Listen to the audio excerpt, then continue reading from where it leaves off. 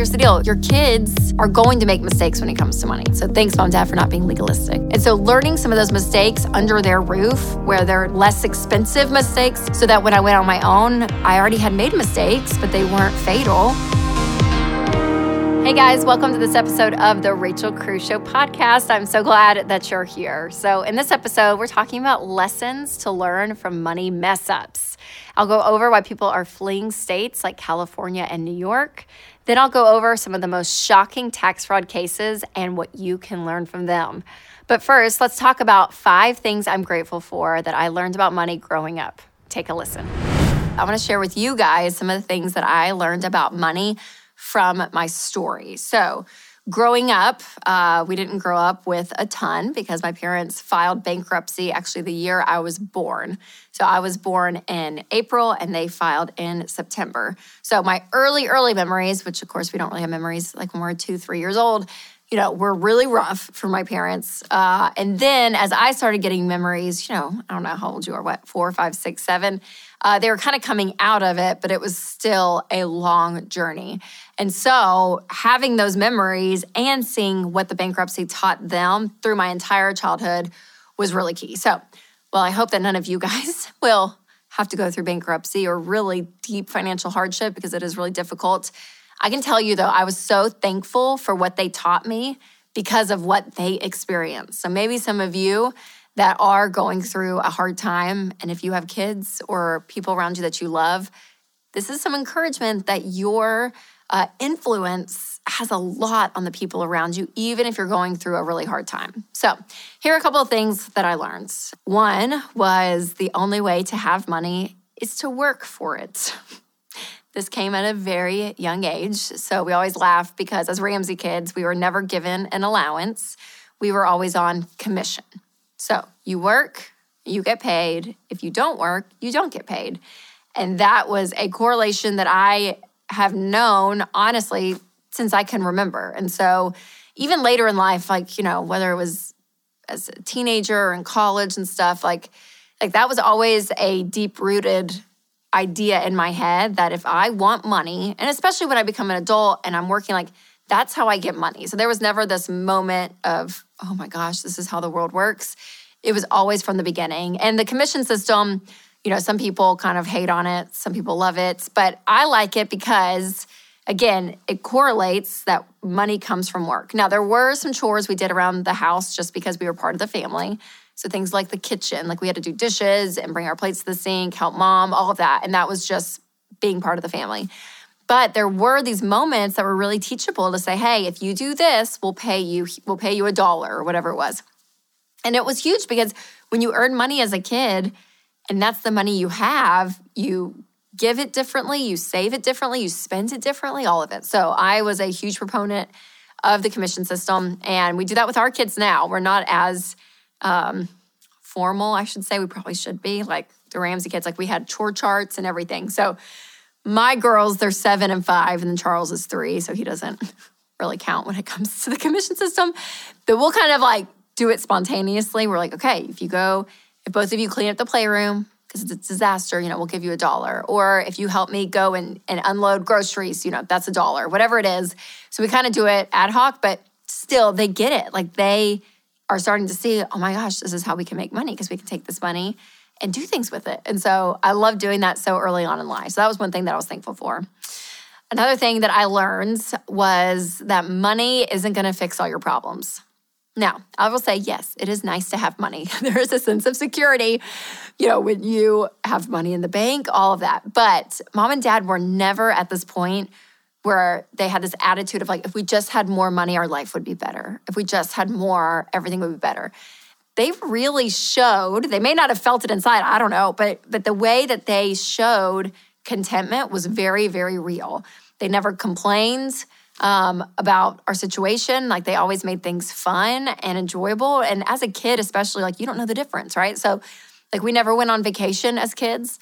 We'd go camping. That was the vacation. And it was that's just what you did. You didn't think twice about it as a kid. And so I was thankful for parents that didn't sit there and complain about their situation, that they kind of just embraced it with us. And I'm really thankful for that.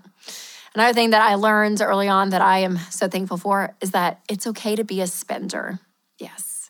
Some people think the Ramsey family was obsessed with money and all we did was talk about money, and you had to have a growth stock mutual fund by the age of 7, or all this crazy stuff that it was we were so strict and you had to do this and this and this. And you had to, be a saver and all this stuff. But I am a natural spender, and they saw that early on. And they never shamed me for it. It was just yeah, you're a spender, Rachel. It's great. You're going to have to learn to save in life, but it's not a bad thing. And I love that too, because my dad, many people don't realize this, he's a natural spender. So my mom is more of the saver. So I don't know if I just related to him on that level, but it was never a bad thing if you had money to go and spend it. It was yeah, that's okay. You want to be able to give some and save some as well, but it wasn't yeah, you're a bad person. Because I feel in the money world, spenders kind of get the bad rap. It's oh, all the good ones and the wise ones, they're all savers. They delay gratification all of the time. They are mature. They're up on this pedestal, where us spenders are okay, sorry, my knee jerk, it's to spend money. I'm sorry, that's just what's in my heart. Am I this terrible person? And thankfully I grew up in a house where no, it was not shamed or condemned. I obviously have to learn other skill sets, but you can be a spender and still win with money, which I'm thankful for. Okay, so kind of in the same line as I learned it was okay to be a spender, my parents also let us make mistakes with money. Yes, they were not overly controlling when it comes to money. I do hear some parents today, and they're my kids, I have to tell them, well, before you buy this, da-da-da-da, and it's all rigid and strict and all of this. Or if it's not a good investment to spend your money on, you shouldn't buy it, even as a kid. But man, they really let us. When it came to our spending envelope, because we had 3 envelopes, give, save, and spend, they kind of let the spending one be where we learned our lessons, whether it was a Slinky that I bought and it broke 3 hours later, or I spent it all at Wet Seal for some gaucho pants, something like that. I mean, I would just go and spend. And they never I would probably complain about it, if something broke or it was cheap and it fell apart, and they'd be okay, let's talk about that, But it was never this, no, you can't. And so the fact that it wasn't so legalistic gave such freedom, because here's the deal, your kids are going to make mistakes when it comes to money, right? That is going to happen. You're going to make mistakes when it comes to money. We all do. And so learning some of those mistakes under their roof, where they're less expensive mistakes, inexpensive mistakes, and kind of walking through that process was so helpful, so that when I went on my own, I already had made mistakes, but they weren't fatal. So I knew how that felt, so I could avoid some of them as an adult, versus them being so controlling. And the first time I ever make a mistake, it's a $10,000 mistake or something crazy. So thankful for that. So thanks, Mom and Dad, for not being legalistic. And the last lesson that I learned was when my parents were actually doing well. They struggled, of course, at the beginning. And then, as the business and stuff became more successful, they started doing better financially. They did not increase their lifestyle much. So yes, I will say, as the Ramsey family, our trips got a lot better. Mom and Dad were great travelers. So we traveled a lot. We didn't camp as much. But really, that's the only thing I can think on that they kind of, quote unquote, splurged, where they could have afforded for us to, have a bunch of designer bags as girls, or I don't know, go get our nails done all the time. I don't know, just have a bigger, more fabulous lifestyle, as people would say. But they didn't. They did not increase our lifestyle. I thought we were still poor for a long time. And I look back now, I'm man, that was so smart. Not just for our kids, but I think even for them, as they earned more, they were still budgeting. Mom still cooked at home a lot. They were giving more outrageously. I didn't know that until later. They brought us on in a little bit of that. But as adults now, they were telling us a lot about what was going on when we were in high school. So there were things that they did kind of behind the scenes that we didn't realize. But when it kind of came to that idea of just accumulating more stuff because they had the money, they just didn't do that. So it really did teach me that it's okay to have nice stuff, but don't let your nice stuff have you. And it can have you if you go into debt for it, but also can have you if you think your identity, your joy, that all this is going to be different and better because you have more stuff. And it's just not the truth. Again, stuff isn't bad, but it does not create this level of joy and satisfaction that we believe that it does. So those were some of the kind of the big picture things that I learned growing up. And obviously they taught us, to avoid debt, to give generously, how to invest, those tactical, practical things to do with money. But there are these overarching, I guess, kind of like philosophies that weren't even said, but it's the way they lived it out that I look back that I'm so thankful for those foundational blocks. Now, I know not everyone had that childhood, and mom and dad were not perfect, okay, when it came to parenting and all of that. They were great, but I can see that as such a gift. And even if you didn't have that, and even if, you were like, gosh, I didn't learn all this stuff till I was in my 30s or 40s or 20s, you can still start where you are today. You can still start to say, hey, I'm going to tactically be wise with my money and budget and avoid debt and give and invest and do all these things. But also, I'm going to learn kind of that more bigger approach of your attitude and emotions towards money, because those are important as well. All right, you guys, I hope you enjoyed that. Hopefully it was encouraging to you. And just make sure to share this with a friend who maybe is thinking about money a lot or talking about money a lot, because hopefully this will give them some encouragement as well. Being free to make your own medical decisions is a big deal. Christian Healthcare Ministries lets its members choose the providers that they want without worrying about networks. Find out more at chministries.org/budget. That's chministries.org/budget. Now, today we're going to be looking at a trend that you've probably heard about over the last few years. Maybe you've personally experienced, and it's people that are moving out of states like California and New York. Listen, I'm not going to hate on California and New York. This episode may feel like it, but I'm just reporting facts, okay? Reporting facts of what's going on, because it's a really hot topic right now. So I'm here to help you. So again, regardless of how you feel about it, it is happening. This is happening. And a lot of it has to do because of money. Yep. So let's dive in to figure out the reasons behind this mass exodus.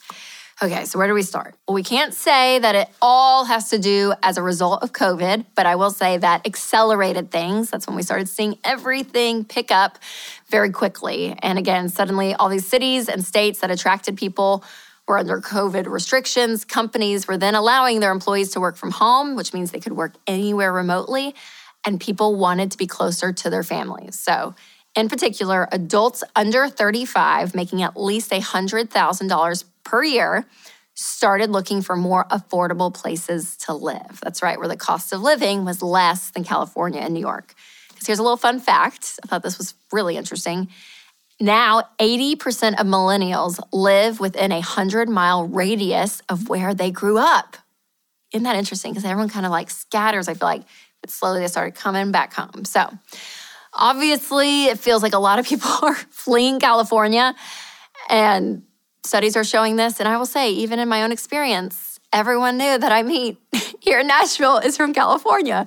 And so one of the common reasons that we see is because of the tax rates. So California has some of the highest tax rates in the country, a top marginal income tax of 13.3%, a state sales tax of 7.25%, and not to mention the burden of corporate taxes, plus high taxes on necessities like gas.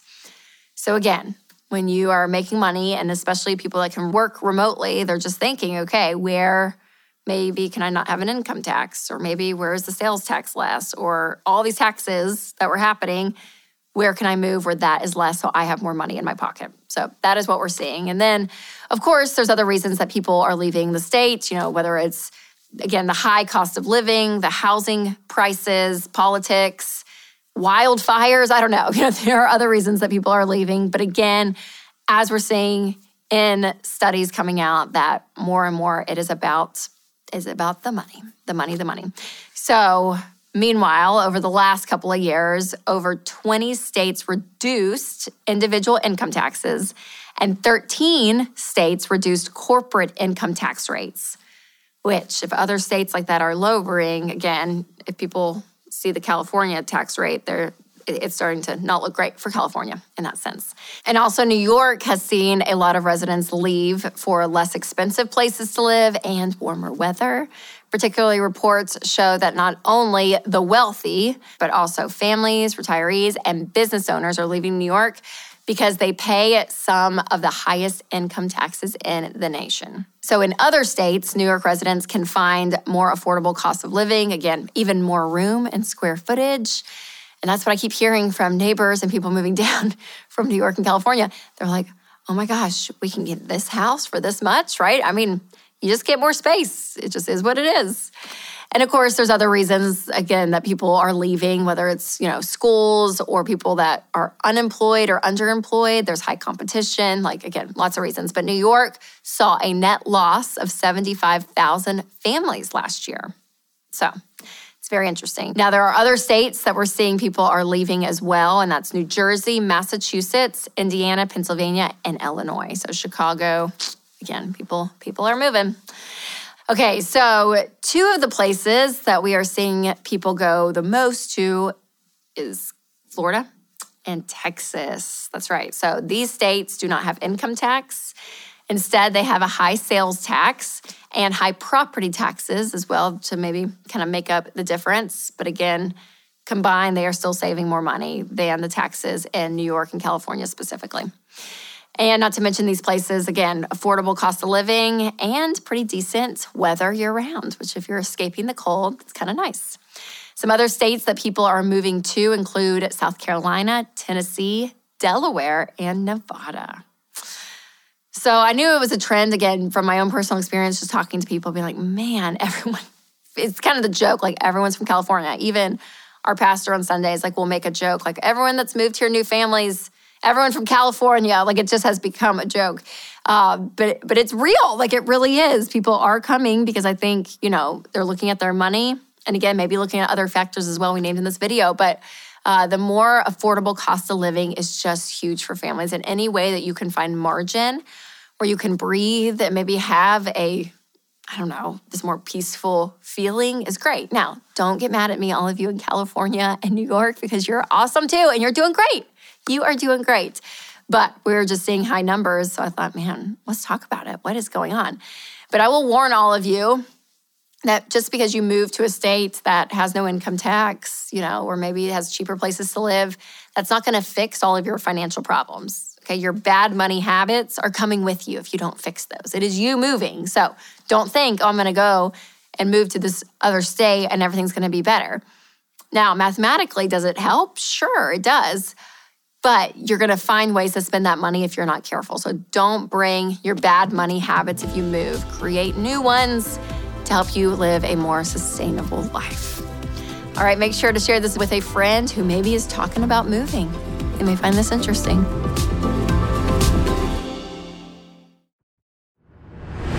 Today, we are going to talk about some of the most shocking tax fraud cases in history. That's right.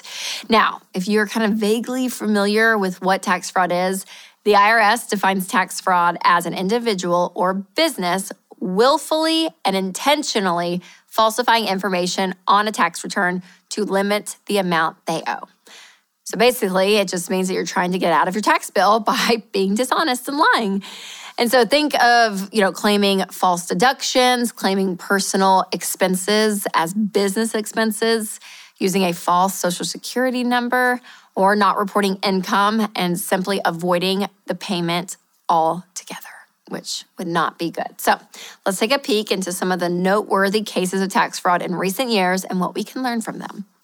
And I will say, just as a Rachel commentary before we get into this list, that I do want to believe that people are good-hearted. Now, some of the people on this list may have intentionally done this, but also I think that there are celebrities and people out there that hand their finances over to someone else, and those people over there are supposed to handle it, and those people over there don't, and then they're like, oh my gosh, what's happening?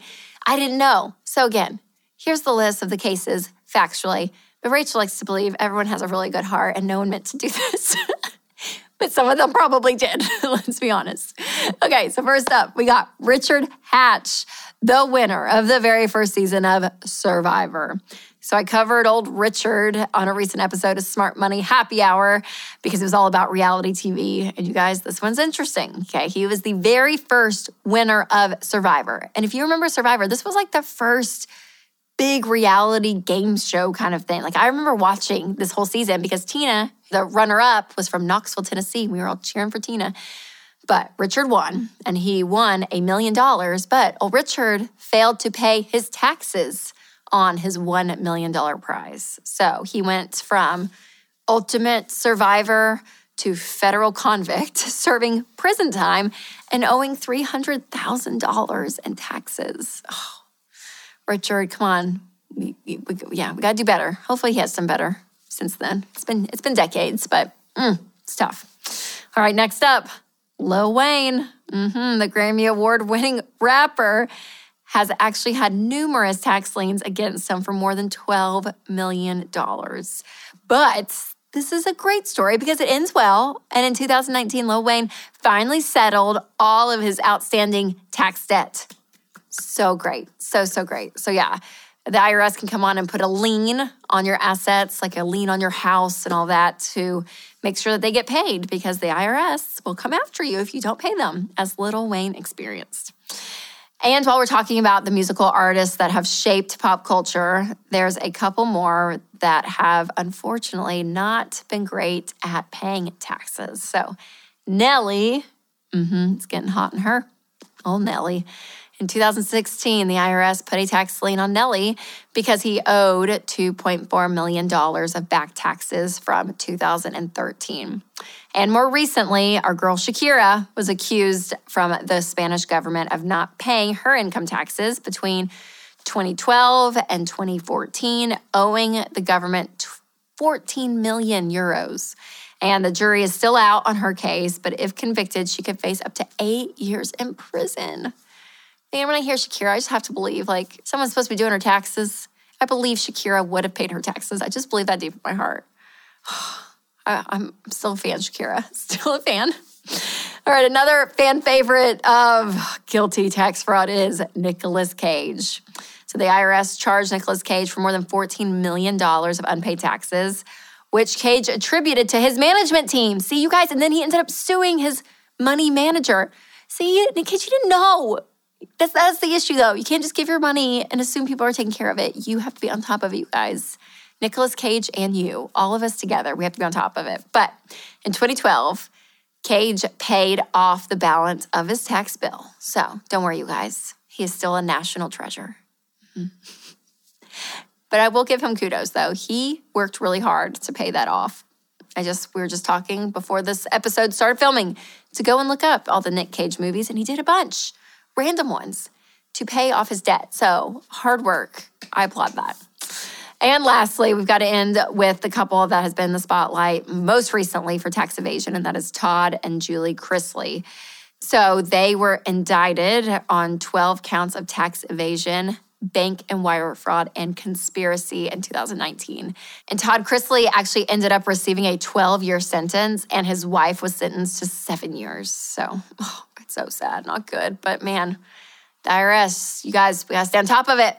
I think that is the key to all of this. So if you want to avoid the mess that some of these people have been in, well, you need to be very aware of what's going on. But what's interesting is, according to the IRS, individual taxpayers do 75% of the cheating that happens, and it's mostly middle-income earners. It's not always the wealthy, the famous, the celebrities.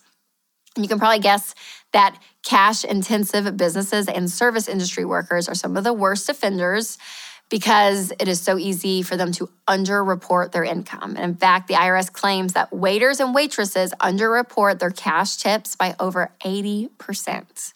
So you want to make sure that you accurately report your income, which involves keeping track of it all year. And if you're self-employed and you're a taxpayer doing that, then make sure to steer clear of any phony business-related deductions, because you can be caught. And if you are caught, you can get hit with a 75% civil fine, or worse, a criminal investigation. Not good, you guys. This is big stuff, but I don't want you to freak out, because the IRS, they know that taxes are complicated, and more than likely you're going to make a mistake. And some of those mistakes, if they find them, they waive them, but some might earn you a smaller 20% penalty. So you want to make sure that your taxes are done right. And again, having people to help you is really important, but unlike possibly some of the people on this list, you can't just hand your money over blindly and expect someone to do it. Like, you need to be in, watching, learning, and knowing what's going on. So I would recommend Ramsey Smart Tax for people who have simple returns. Make sure to check that out. But if you have a more complicated tax situation, then hire someone. We have endorsed local providers for people all over the country that can sit down and help you with your taxes. So click the link in the description to learn more. Now, I know taxes can feel very intimidating, but trust me, with the right help, you can do this. You've got this. Oh, man, taxes though, the IRS is rough sometimes. It is rough. So make sure to share this with a friend who maybe has been talking about their taxes. Oh, you guys, California and New York, I love ya. I love ya. But you got high taxes. It is what it is, right? Well, thank you guys so much for listening to this episode of the show. If you have not subscribed to the podcast, make sure to do that. And you guys, will you please leave a review? It is so helpful for people that are searching podcasts, and it even helps with the algorithm of where Apple puts the podcast. So it is very helpful. Any great review would be very much appreciated. All right, you guys, remember to take control of your money and create a life you love.